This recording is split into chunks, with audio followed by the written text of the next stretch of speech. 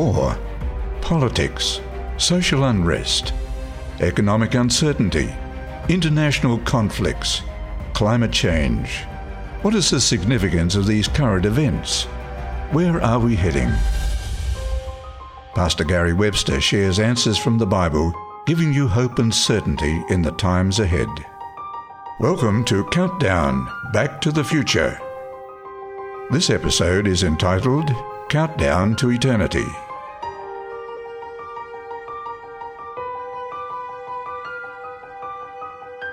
I tell you, isn't the Bible marvellous? I don't know about you, but what you see when you read these prophecies is suddenly it's directing us to other great things in the Bible. Have you noticed that? That's the beautiful thing about Revelation. To understand it, you have to go back to some of the other passages, some of the stories, and they come alive, and so we start to understand it. Let's pray. Father, as we continue these 7 seals, may our hearts burn within us. May we realise what a great God we have and how gracious He is to each one of us. Thank you, Lord, that you love the worst of sinners. In Jesus' name, amen. All right, so a little bit of a revision. We usually try to do this because, there's quite a lot of material there, isn't there? So remember this scroll book, sealed with 7 seals. What we've seen is Jesus takes it and He breaks those seals. And every one of those seals is talking about the journey from Jesus' ascension back to heaven, working for His people for His return. Those 7 periods from the cross to the return of Jesus Christ. Each seal that's broken takes us a step closer to His return and the last empire. First seal, remember? Triumphant Christianity, moving, conquering the world for Jesus Christ. Seal number 2, persecuted Christianity, the red horse. Seal number 3, apostate Christianity, darkness creeping in. Seal number 4, we have death, because famine leads to death, spiritual death, physical death, eternal death. Now we move on to seal number, 5. Souls under the altar, says John. Notice what he sees. When he opened the 5th seal, I saw under the altar the souls of those who'd been slain for the word of God and for the testimony which they held. And they cried with a loud voice, saying, How long, O Lord, holy and true, until you judge and avenge our blood on those who dwell on the earth? In other words, God, are we always going to go through this terrible persecution? When are you going to do something about it? Then a white robe was given to each of them, and it was said to them that they should rest a little while longer. They're dead, they're sleeping, as it were, until both the number of their fellow servants and their brethren who would be killed as they were was completed. There's more yet to come. See, this is a time of martyrdom John is talking about. Well, this brings us to the period from 1517 to 1750, thereabouts. Because you see, great men of God in the Church of Rome arose.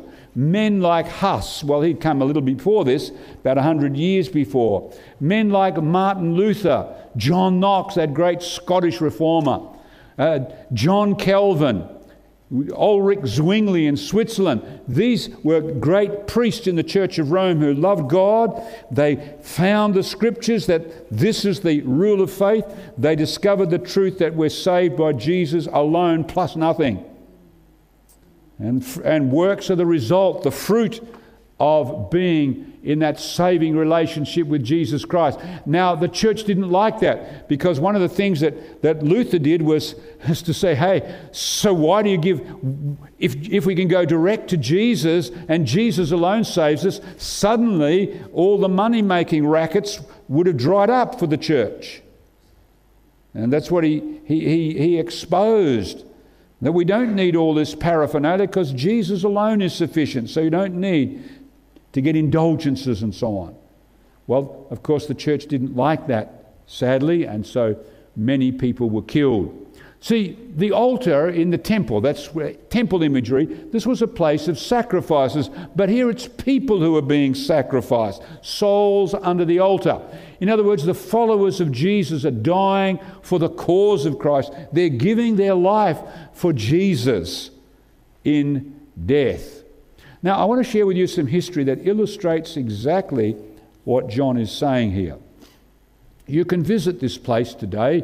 There was a famous council that was held right here in this building between 1414 to 1418. A long council, wasn't it? The Council of Constance. Why was it held? Well, there was a problem in the church. There were three popes who were all ruling at the same time and sort of calling each other the Antichrist. Interesting, isn't it? Three popes, and the people said, come on, what's going on here? How can you have three popes, and how can they war against each other? This is wrong. So people in the church could see something needed to change. So the Emperor Sigismund called the council here at Constance, but he called it for another reason. There was a godly priest from Bohemia called Jan Hus. Jan Hus was a godly priest, loved his Lord, and he was preaching that Jesus and Jesus alone can save us. If we only turn to Christ. He was preaching this, and so they did not want this man to be preaching. So there was this council. You can actually go to the jetty there in Constance, and you see this woman here.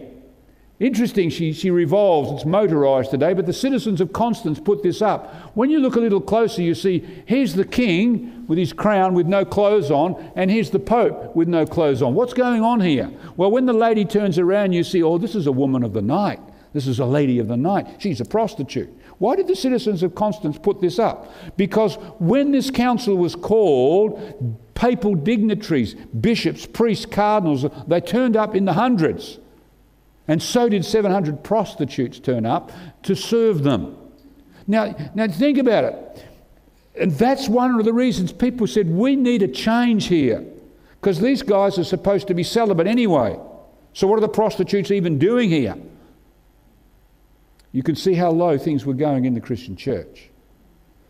And at the same time, the church and the government would take this man, Jan Hus, who's just preaching Jesus Christ and him crucified, not doing any of this stuff, but he was taken to this very place here in Constance. This is where he was burnt to death at the stake, simply for preaching the word of God, while the prelates were sleeping with prostitutes. You see what John's point is in all of this. The church had gone so far down that they could kill a godly man in the church for preaching truth. But they were upset about three popes, and then they replaced and put a fourth pope in. But people could see something's wrong. Not only here in Constance, you can come here to the great Notre Dame Cathedral in France. When in France, the king killed, with the help of the church, or the church with the help of the king, killed some 20,000 people in St. Bartholomew's Massacre. These sort of great cathedrals, the bells rang for celebration of killing this many godly people. Right here in Oxford is the Martyrs' Memorial, where 3 bishops and priests died for Jesus Christ, Ridley, Latimer and Cranmer. When they were being burnt, as the flames were licking up around them, one of them was heard to say to Ridley, "Play the man, Master Ridley. We shall this day light a fire in England that will never go out by the grace of God." Our death is going to be the way that people can come to Jesus. Thank God for godly priests and bishops in the church who love God enough to die for God. What a beautiful example to all of us. So this 5th seal, from 1517 to 1798, when the church experienced incredible persecution because of the great Reformation that had taken place, the martyrs of Jesus. Then we come to the 6th seal, the natural events that we see. John notices. I looked when he opened the 6th seal, and behold, there was a great earthquake, and the sun became black as sackcloth of hair, and the moon became like blood, and the stars of heaven fell to the earth, as a fig tree drops its late figs when it's shaken by a mighty wind. Then, after that, the sky receded as a scroll when it is rolled up. And every mountain and island was moved out of its place, and the kings of the earth and the great men, the rich men, the commanders, the mighty men, every slave and every free man hid themselves in the cave. Jesus is coming, and they're not ready, in other words. They hid themselves in the caves and in the rocks of the mountains and said to the mountains and the rocks, "Fall on us and hide us from the face of him who sits on the throne." What a tragedy. People running from God who's been running to them. The face of him who sits on the throne and from the wrath of the Lamb, for the great day of his wrath has come, and who is able to stand? We've seen that haunting question, haven't we, in our series? But we want to look at some things that happened before that question. Earthquakes, great cosmic events in the sun, the moon and the stars, and then Christ's return. Now, what some of us may not have realised is that in the late 1700s, we saw some of these sorts of things that took the world's attention back then. Now, these are very similar to what Jesus talked about when he sat on the Mount of Olives here and talked about his signs of his coming and the end of the world. He gave events from the time of the apostles and the early church through the Dark Ages, and then he talked about these end-time climactic events. Notice what he said. Immediately after the tribulation of those days, those dark ages, the sun will be darkened, and the moon will not give its light. The stars will fall from heaven, and the powers of the heavens will be shaken. Then, after that, the sign of the Son of Man will appear in heaven, and then all the tribes of the earth will mourn. And he said, they will see the Son of Man coming on the clouds of heaven with power and great glory. And he will send his angels with a great sound of a trumpet, and they will gather together his elect from the four winds, from one end of the heaven to the other. So what's going on here? Well, as that time of persecution came to an end in the 1700s, it started to peter out in Europe, we have what we call the Great Lisbon Earthquake of November 1, 1755. It came on what they called All Saints' Day. A huge earthquake rocked especially Portugal. And of course with an earthquake usually comes what? A tsunami.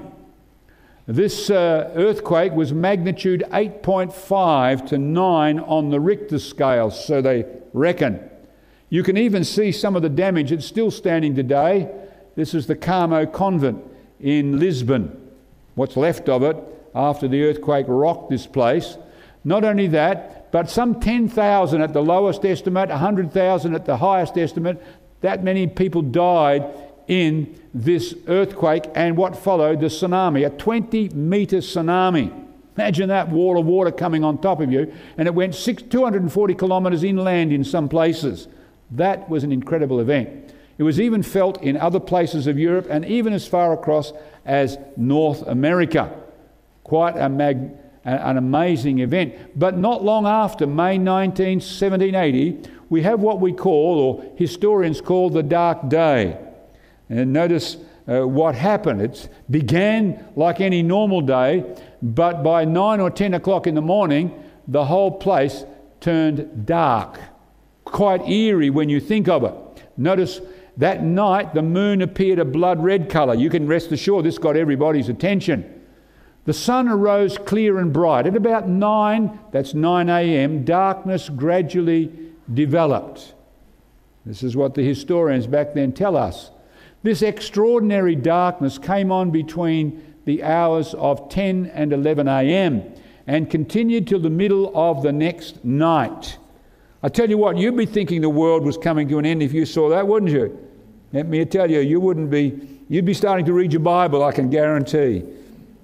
People read their Bibles when those planes whacked into those buildings, remember? They came to church that day by the thousands, all in different places. This got people's attention. In fact, that said, that evening the moon appeared blood red and the earth was wrapped in impenetrable darkness. Right there at 9 or 10 o'clock in the morning, the chickens come back to the roost. The cows come back to all this sort of thing went going on. Even the animals thought something strange has happened. They went back to their barns and so on. The earth was wrapped in impenetrable darkness. Religious people thought a direct fulfillment of Bible prophecy. Scientists conjectured, they weren't sure, it's caused to have been from smoke from fires on the frontier. No one's really sure, but it was a dark day, and it came on the heels of that great event of that earthquake. But more was to follow. We have what we call the falling of the stars, the great Leonid shower of 1833. Some years later, this event took place. Now, you've been outside. I remember when we were kids, my sister and I were talking about it yesterday. We used to sleep outside and bring all our beds out and sleep out under the stars. It's a great time, wasn't it? Some of you probably did that. And you'd say, there's a falling star. 5 minutes later, there's another one. These didn't fall like that. We're told that these meteors fell at the rate of 100,000 per hour. Man, and it went on for 9 hours. It must have been spectacular show of, natural fireworks, so to speak. Well, they recorded this. No philosopher or scholar has told or recorded an event, I suppose, like that of yesterday morning. A prophet 1800 years ago foretold it exactly. This was their picture of it. It's written up in scientific journals back then, scientific literature. Quite an amazing thing. Now, I'm sure we're going to see even more things as we near the end of time. But the point was, as persecution came to an end, that's what the Bible said, these things would take place. And it started to get everybody's attention. The late 1700s. Christ is coming, in other words. Sixth seal, second coming, leading to the second. The signs, the harbingers that Jesus is going to return.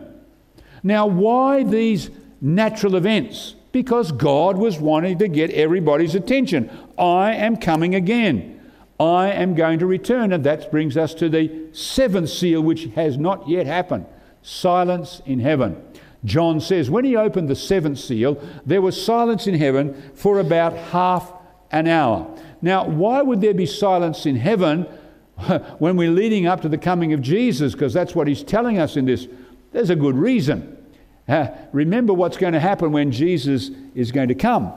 When the Son of Man comes in his glory and all the angels with him, heaven's going to be silent for a time because all the angels are coming with Jesus. That's one of the reasons for the silence.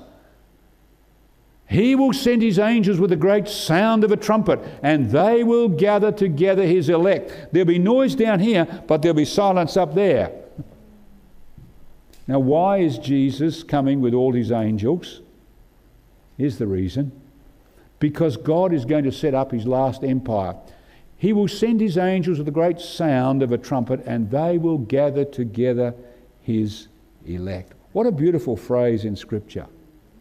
The elect doesn't mean the super saints. The elect means those who are called and chosen. Why are they chosen? Jesus told a parable. He said there was a great big wedding feast, and everybody was invited, even the people who were out there in Badland were invited, he said. And everybody was given a coat to put on in the wedding. It was a gift from the man who ran the party. But one man didn't have it on. He didn't put it on. He was given it, but he wouldn't wear it. And the king said, how come you don't have the garment on? He was speechless. So he said, throw him out. Throw him out. What was this coat? It was the gift of righteousness. Then Jesus said these words, many are called, but few are chosen. Why are they not chosen? Because they don't wear it. They don't put it on. They don't accept it. The gift from the Master. So those who are chosen, those who are the elect, are the ones who accept Christ and his righteousness just as they are. That's what it's saying. And they will have the last empire with no tears, no pain, no sorrow, no death. As we said, don't we want that? The world desperately needs that today. Oh, how it does. Christ gathers his people. So silence in heaven because he's come to this world to pick up his kids. So this takes us to the second coming, the seventh seal. That's what we're looking at here. Christ gathers his people. Now, I want us to think about this for a moment. Jesus, in that same passage in Matthew, talked about many things. And in Revelation, he gave more. We've seen something. I want to remind you of some things. He said there will be wars and there will be rumours of wars. Right now, we're hearing rumours of war. Have you noticed the gathering armies on the frontier with Ukraine, Russian forces? Have you noticed that? I was reading last night, BBC. Is Russia going to invade Ukraine? If it does, what is NATO going to do? Tell you what, there's fear in the hearts of many people tonight. And what about China flexing its muscle in the South Sea Islands and other places around the Pacific? And that worries many people today. Let me tell you, the Christian does not have to be worried one iota. Because our peace is in Jesus. It's not in this world's leaders, because they can make the wrong decision, cause a big mess. But our peace is in the Lord Jesus Christ. Earthquakes Jesus spoke about. We've surely seen those. Not only that, what about famines? Tragedy. Night after night, day after day. People starving to death while you and I have 3 square meals and some of us more. Wow. And then, of course, he spoke about pestilences. We know about all this one, don't we? The superbugs. Whatever it is, it's messing up the whole world, even if it's true or not true. Some think it's true, some think it's not true. Well, you have your opinion, but all I'm saying is it's messing up the world, whatever it is. Because things are not the same wherever you go in the world today. And let me tell you, there's going to be more. And Jesus said there'll be pestilences. So get over it. I mean that in a nice way. Get with Jesus. Get with Jesus, that's for sure. And you remember, we went through this great prophecy. Why has God got these prophecies? Because he's trying to tell us we're nearing the end of time. That's where we are today, in the feet of iron and clay.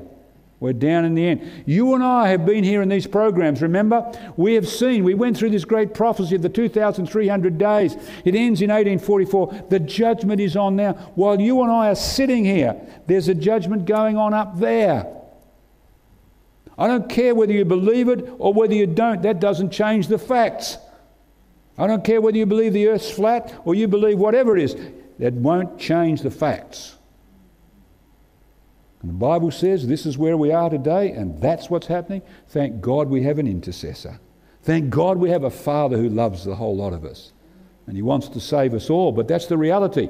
Not only that, we saw in our series that there's a growing global influence of the Vatican in the world today. We noticed that. We also saw that there's another beast that rises up out of the land, the rise of Protestant USA. I mean, you have to be a blind man not to be able to see that that's what's going on today. John predicted it 2,000 years ago. And then we saw, John said these two powers would come together. They would join forces in the end of time to try to force people to worship, ultimately, the devil. And that's why God exposes all this.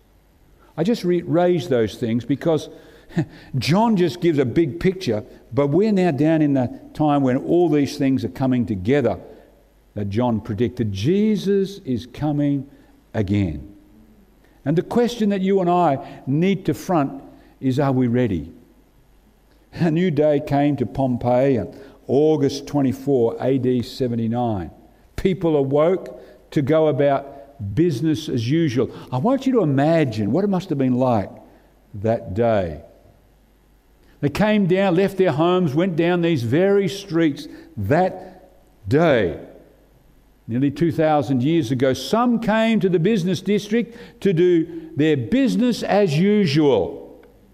Others, no doubt, came down to the sports arenas, pleasure as usual.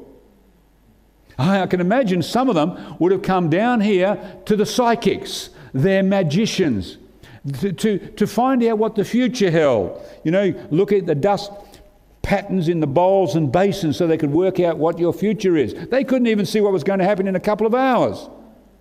And then it happened. Mount Vesuvius blew its top and rained red-hot pumice on that city. You can imagine what it must have been like. These people wanting to get out of that city right then, wanting to escape the thing that was starting to unfold before their very eyes. Some of them came here to the gates of Pompeii, but they left it too late and they perished at the very gates of Pompeii. The tragedy of not heeding the warning signs. You think what it must have been like for the people who came here to get the bread from the bakery shop. They found the bread 2,000 years later. But the people who came to get the bread, they left it too late.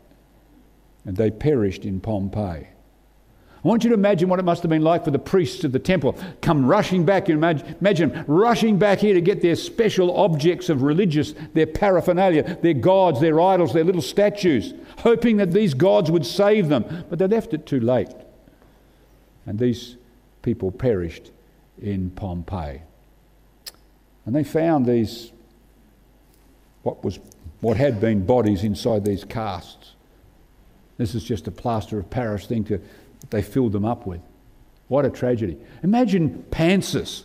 Here's his beautiful home. Man, it's a mansion, isn't it? You haven't got one like that, even today. Pansus, imagine him come running back to get his objects of art, to get his special treasures. He left it too late and he perished in Pompeii with everybody else. Pompeii is a warning to all of us today of what the tragedy is when we fail to heed the warning signs. And God has given us warning sign after warning sign after warning sign that the end of all things is near, that soon Jesus is going to come. Nothing can be surer than that. What about us today? What about us? Are you and I, are we ready for Jesus to come? That's the question each of us must face, and face it honestly. Are we ready for the Saviour to come? What must we do to be ready? Well, we've looked at that question a few times, haven't we? But I want us to notice the context of how we can be ready in this passage. It's a fantastic thing. Let's have a look. It's all got to do with this scroll book that's sealed with 7 seals. Because what is this book? That's the question. And it's this very book that helps you and I, and the events surrounding it, that help you and I to be ready for this great event. Let's go back to where John began. Then I saw a strong angel proclaiming with a loud voice, "Who is worthy to open the scroll?" Remember, it's in the hand of the Father on the throne. Who's worthy to open the scroll and to loose its seals? And no one in heaven or on the earth or under the earth was able to open the scroll or to look at it. So I wept much, because no one was found worthy to open the book and read the scroll or to look at it. Now here's a question. Have you ever wept because you couldn't read a book? I doubt it. I doubt that there's one person here today that has wept because they couldn't read some book. Why does John weep because he can't read this book? Must be a pretty important book, right? Why would a prophet cry so much over not being able to have a little peek inside a book? Must be an important book. So let's have a look what it is. What is this book? Well, let's pick it up here with John. We need to go back to the time of the Babylonians. They're invading Israel in the time of Jeremiah.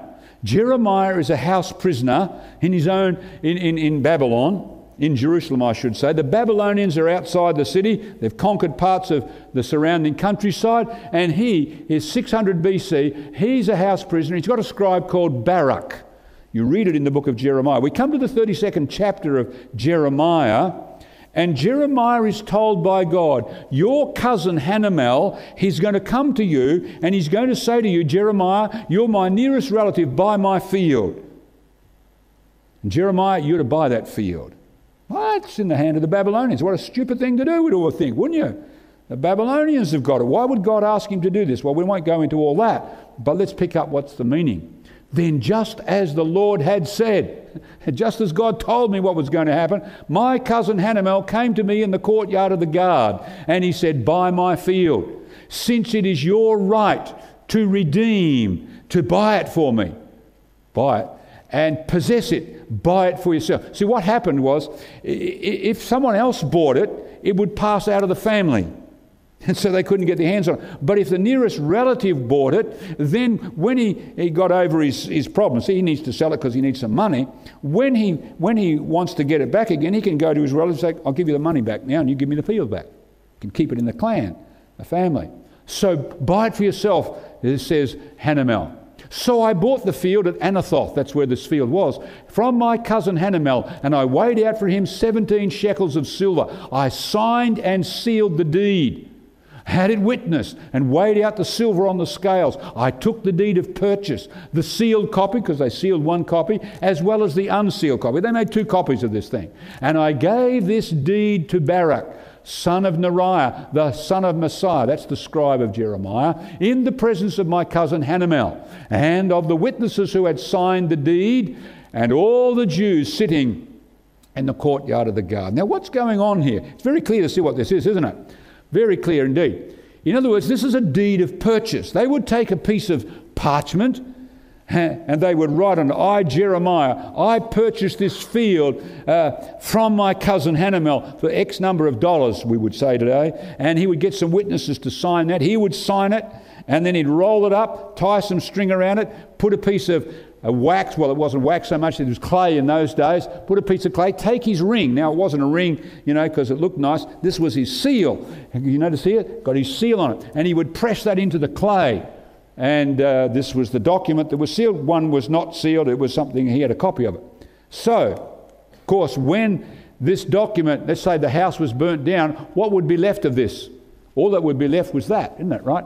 The piece of baked clay. That's what we call a bulla in archaeology. That's the seal impression. And we discovered, or the archaeologists discovered, the seal impression of this very man, Barak. This is the one that belongs, this is his seal impression. This little bit up here is a thumbprint. That's probably the very print of Barak the scribe. That's right at the very top corner. Interesting, isn't it? When you read the Bible and it says these things, let me tell you, we're not talking fairy tales here. This guy really existed. We've actually found his seal impression some years ago now. So this is the deed, what we see in Revelation, this is the deed of something that's been purchased. It's the title deed. Someone's paid a price for something or someone. One of the elders said to me, do not weep. John, stop crying. Behold, the Lion of the tribe of Judah, the root of David. He has prevailed to open the scroll and to loose its 7 seals. And I looked, and behold, in the midst of the throne. Let's just stop there. Isn't that a great phrase? In the midst of the throne. What's in the midst of the throne? Stood a lamb. Think about it. The very nerve center of the universe. God's throne room. Who is there? The Lamb. The Lamb. The Lamb. Jesus. Heaven is a friendly place. There's a rainbow above the throne of God. That's a gracious sign in the Bible. Heaven is a warm place, friendly place. In the midst of the throne stood a lamb as though it had been slain. Then he, the lamb, came and he took the scroll out of the right hand of him who sat on the throne. Only the lamb could open the scroll book. Why is that? How come only the lamb could open the scroll book? Well, there's a good reason.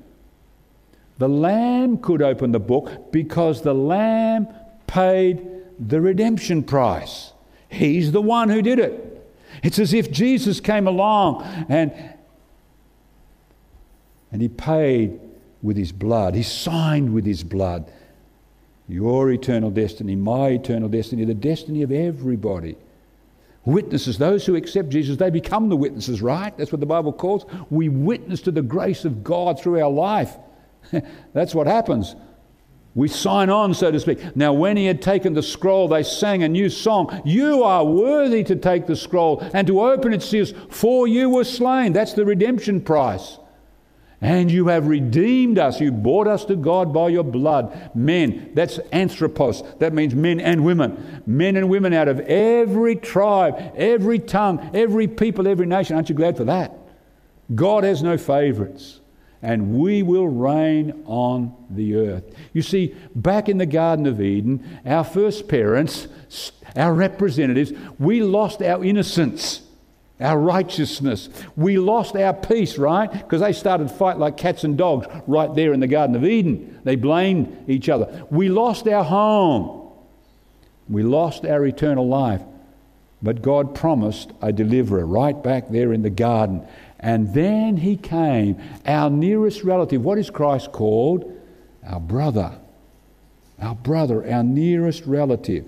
Our Creator God became one of us. And what did he do? Marvel of marvels. What does the Bible tell us? Put it up there. Oh, get there. God's Lamb redeemed us and our lost inheritance. I tell you what, Revelation chapter 5 is one of the most beautiful passages in the Bible. It tells us that you and I are very special. You and I matter to God. God loves you so much that he gave himself for you and I and the rest of the people out there. I tell you, this is unbelievable. It's the deed of something purchased. It's God's will and plan to save people from sin is what we're really looking at. God's plan that he set up. And how does it come to us? It comes to us through Jesus. I like how you and I can take part in this as we close. These are the ones who follow the Lamb. Wherever he goes, these were redeemed. This is a picture of God's people in this final conflict. They've been redeemed by this Lamb. I want to ask you a question this afternoon as I ask myself, have you put your trust in Jesus Christ, really? Have you thrown yourself on God's mercy alone? Have you said to God, nothing in my hand I bring, simply to the cross. I claim Jesus. Lord, I am nothing, I have nothing, I can do nothing, but I claim what Jesus did for me. The truth of the matter is, when you and I do that and mean that, God means it too. You and I are counted as if we never sinned. But there's more. Notice what it says. These are the ones who follow the Lamb wherever he goes. Because they've been redeemed. That's why they follow him wherever he goes. Not just in heaven. They've been following him on earth. Here's the question I want to ask, another one. Are you and I following Jesus in all his revealed will to you? Or are there some things in your life that you're putting on a shelf? I'll get around to it one day, but not today. I'll do it another day, but not now. My brothers and sisters, that's a dangerous game for any of us to play. The Bible always never says tomorrow, it says today. Now, the time to change things that need to be changed is today. Now is the time. Because you may not have tomorrow, nor may I have tomorrow.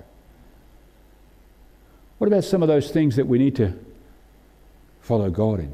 Maybe it's the Sabbath thing. Some of you heard about the Sabbath, but maybe you're just not ready to put it into practice yet. Listen, my friend, follow what God says. Jesus said, my yoke is easy and my burden is light. It may seem a heavy burden, but anything Christ asks of us to do, we need to do it. Because the Sabbath is about rest in Jesus. Maybe it's your body temple. We talked about that. One day I'll get around to following those health principles. No, my friend, today is the time. Now is the time. Because what a beautiful thing. The Spirit of God lives in us. What a treasure. What about God's tithe? We talked about that. Maybe I'll do that another time. Listen, when we step out in faith, we will see the hand of God at work powerful in our life. We will see him work. No question about it. Maybe it's that call that comes ringing out of the last pages of the Bible. Come out of her, my people. Be one of my end-time remnant. We find it hard to move out from what we should move out from. The church we love or whatever. Come out, my people, says God. Maybe it's this one, baptism. I'll do it one day. Maybe God's speaking to you about rebaptism. You've wandered from God, turned away from him, and he's been calling you back, and he said, you need to get rebaptized. You need to put that old man down again. Why don't you say yes to God? Maybe you've never been baptized by immersion. New truth. This is a very important thing, a beautiful thing, because this is how we are brought into the body of Jesus himself. These are very important things. Why does God put this in here? Because we're nearing the end of time. Jesus is coming soon. No question about it. Let's bow our heads together. Father in heaven, I want to thank you so much for the Bible, for this incredible panorama of human history that's rooted in Jesus Christ, because he's the one who breaks the seals, the Lamb, the friendly Lamb who loves us so much that he gave his life for us. Lord, today, right now, we need to make some decisions. Not tomorrow. We may not have tomorrow. Father, while our heads are bowed and our eyes are closed, if you want to say, Lord, here's my life. I want Jesus. I need him. I really haven't had him in my life. I've not really been born again. I can't say that for me to live is Christ. If that's your decision, you want to say, Lord, I want Jesus. Why don't you just raise your hand right now just to say, Lord, I need Jesus. Maybe you've been playing games with God, even Christian games. Just because you're a pastor, just because you're even a leader in the church doesn't mean you're born again. The only way to be born again is to have this Jesus and to say, Lord, come into my life. Maybe tonight or today the Lord is speaking to you about follow the Lamb wherever he's calling you to follow, and you want to say, Lord, I need to follow you. Whatever it is, you know what it is you need to follow the Lord in. But today you want to say, Lord, I'm going to make that decision to follow you fully. Just raise your hand right now. Just raise your hand to say, Lord, I'm going to follow Jesus. I'm going to do what he wants. I want to accept Christ. I want to do what's right. I want to move forward from here on. Lord, thank you for the hands that are raised today. Thank you, Lord, for the grace of God that's so rich, so full, so free. And thank you that Jesus says to us, if you open the door of your life to me, I'll come in and man, will we have a great time together. And that's the truth. When we have Jesus, we have everything. Thank you for being with us today. Help us to remember every day to seek Jesus first. To seek first the kingdom of God and his righteousness, and everything else will be added to us. Now, Lord, bless us, keep us, cause your face to shine upon us in Jesus' name. Amen.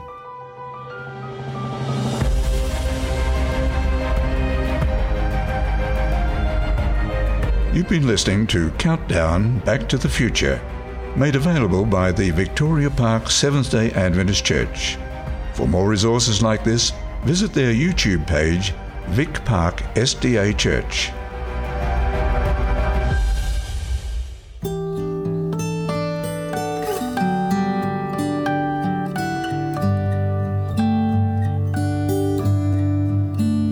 There is nothing in this world that can truly satisfy me like Jesus' love. For his love is truly deeper, truly purer, truly sweeter than anything I've ever known. I've searched the world to find things to bring meaning to my life, but nothing satisfies me like Jesus' love. There is nothing in this world that can truly satisfy me like Jesus' love. I've tried so many times to fill the void inside, but nothing brings me peace and joy like Jesus' love. There is nothing in this world that can truly satisfy me like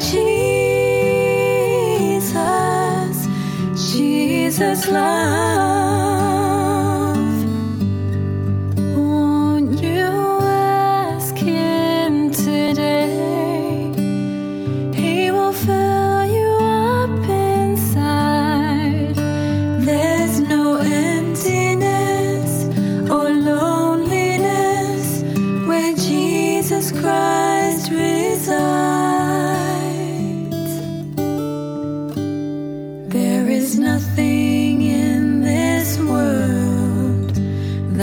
truly satisfy me like Jesus, Jesus love. Only Jesus, Jesus love.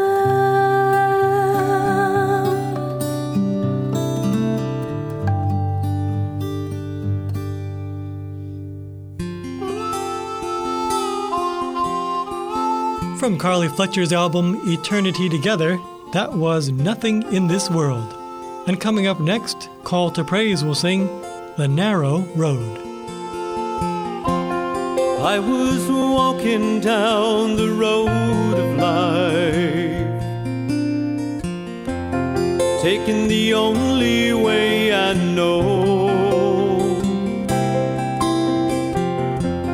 following footsteps that I've seen before, searching for what I didn't know.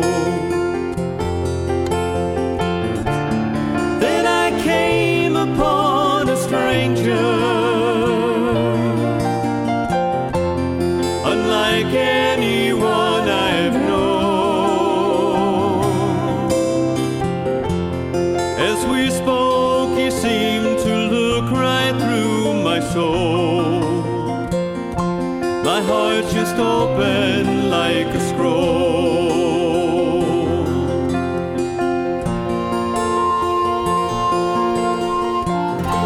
I told him I was at the crossroads. I must decide which way I'll go. I've seen so many going down this broad path. Surely it's the way to go. For a moment he was silent. His eyes like starlight, they did glow. Then quietly he began to speak to me. Just hear my words and you will know. Yes, there are two paths you can follow. Broad road seems easier, I know. But broad is the road that leads to destruction.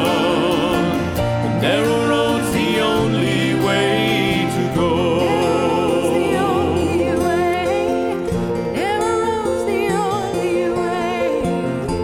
I said, but the narrow road is such a rugged path, and I can't see beyond each curve. It seems to be such a long and lonely road. Not many take it, so I've heard. He said, I know it will be rough at times, but I have traveled it before. Just don't give up and it will all be worth your while. Your future life is what's in store. Yes, there are two paths you can follow. The broad road seems easier, I know. But broad is the road that leads to destruction. The narrow road's the only way to go. Narrow road's the only way to go. Narrow road's the only way to go.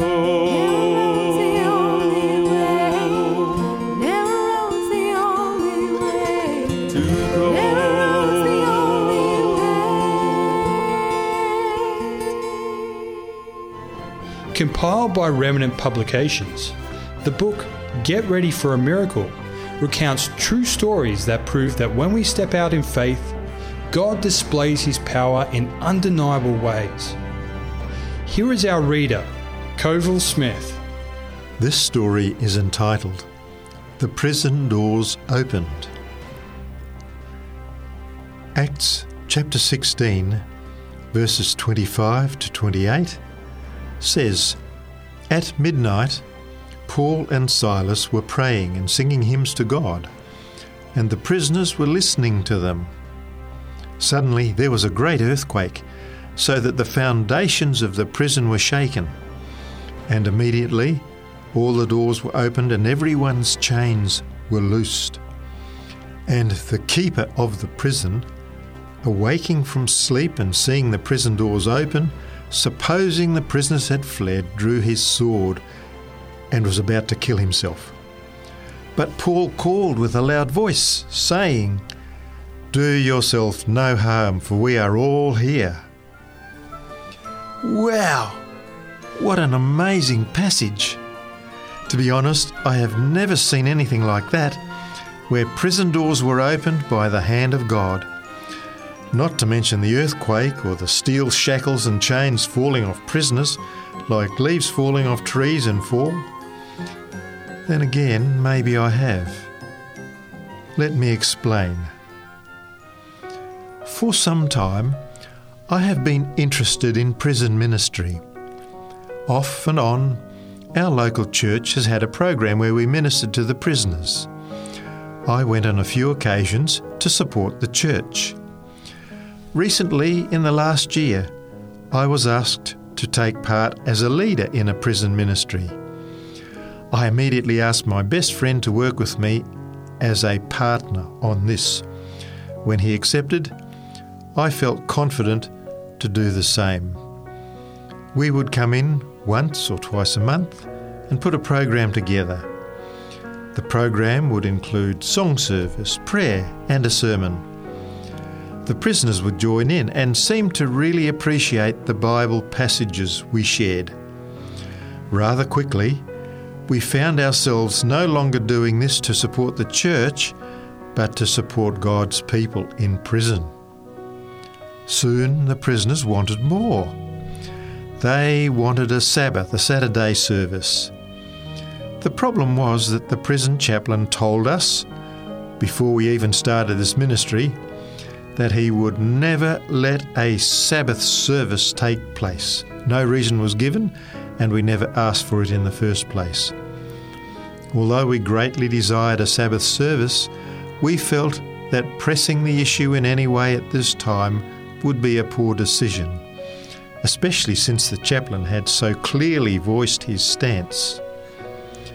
Time went by, and the ministry seemed to be thriving. Once again the chaplain approached us.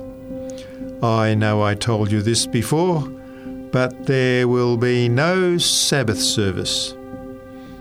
I remember thinking, hey, what is your problem? We are not even mentioning it to you. Instead, I politely responded with, I understand that, and we haven't mentioned it, have we? He answered, No, but don't start thinking about it. More time passed, and the chaplain told my partner that some of the prisoners were making a little noise about wanting a Sabbath service. My partner reminded him that our group had not encouraged them to do so. As it turned out, those prisoners were not just making a little noise, they were praying. Our group had never mentioned to the prisoners anything about a Sabbath service for fear of losing the time slot we already had. Besides, we were told not to say anything to them about it, and we honoured our word to the chaplain. The prisoners were responding to our current program, so we didn't want to jeopardise that. I, for one, wasn't afraid to stand up for the Sabbath or any of my other beliefs, but things were going well, and following the rules was the best we could do to keep it that way. Later on, the chaplain proceeded to advise my partner to discourage any further Sabbath service discussion among the prisoners. He basically insisted that the prisoners keep their mouths shut about the whole matter. After giving it some thought, we concluded that we would continue to honour our word to the chaplain and make no mention whatsoever about having service on Sabbath. I reasoned that the Holy Spirit was at work, so we should let him work. The chaplain kept a close eye on us, which was part of his job, and although speaking to the prisoners for program purposes was fine, talking to them on a one-to-one basis seemed to make him uneasy. We may have said nothing, but we did something. We continued to pray and ask God to open a way for us to have service on Sabbath. A couple of weeks later, one of the prisoners told me that it looked like we would be able to meet on Sabbath soon. I was happy, of course, but I didn't put a whole lot of thought into it. 1 week following the prisoner's observation, the chaplain told us that there had been a change. Starting next week, if we wanted, we could come in on Sabbath mornings for an hour. Praise God! I wanted to jump up and down and give the chaplain a big hug, but instead I just said a grateful thank you. I believe that, without a doubt, God opened the doors to the prison as surely as he did for Paul and Silas. The shackles that kept us from worshipping with the prisoners on Sabbath fell off, like the shackles on the prisoners in Acts 16. The doors flew open and light poured in. Sabbath service was now more than a blessing, it was a miracle. A reflection associated with this story comes from the Great Controversy, page 627. Though enemies may thrust them into prison, yet dungeon walls cannot cut off the communication between their souls and Christ. One who sees their every weakness, who is acquainted with every trial, is above all earthly powers, and angels will come to them in lonely cells, bringing light and peace from heaven. The prison will be as a palace, for the rich in faith dwell there, and the gloomy walls will be lighted up with heavenly light, as when Paul and Silas prayed and sang praises at midnight in the Philippian dungeon. The Prison Doors Opened was written by Rudy Hall, president of Remnant Publications in Coldwater, Michigan. Remnant produces Christian books and resources for spiritual growth and evangelism. You can visit remnantpublications.com for more information.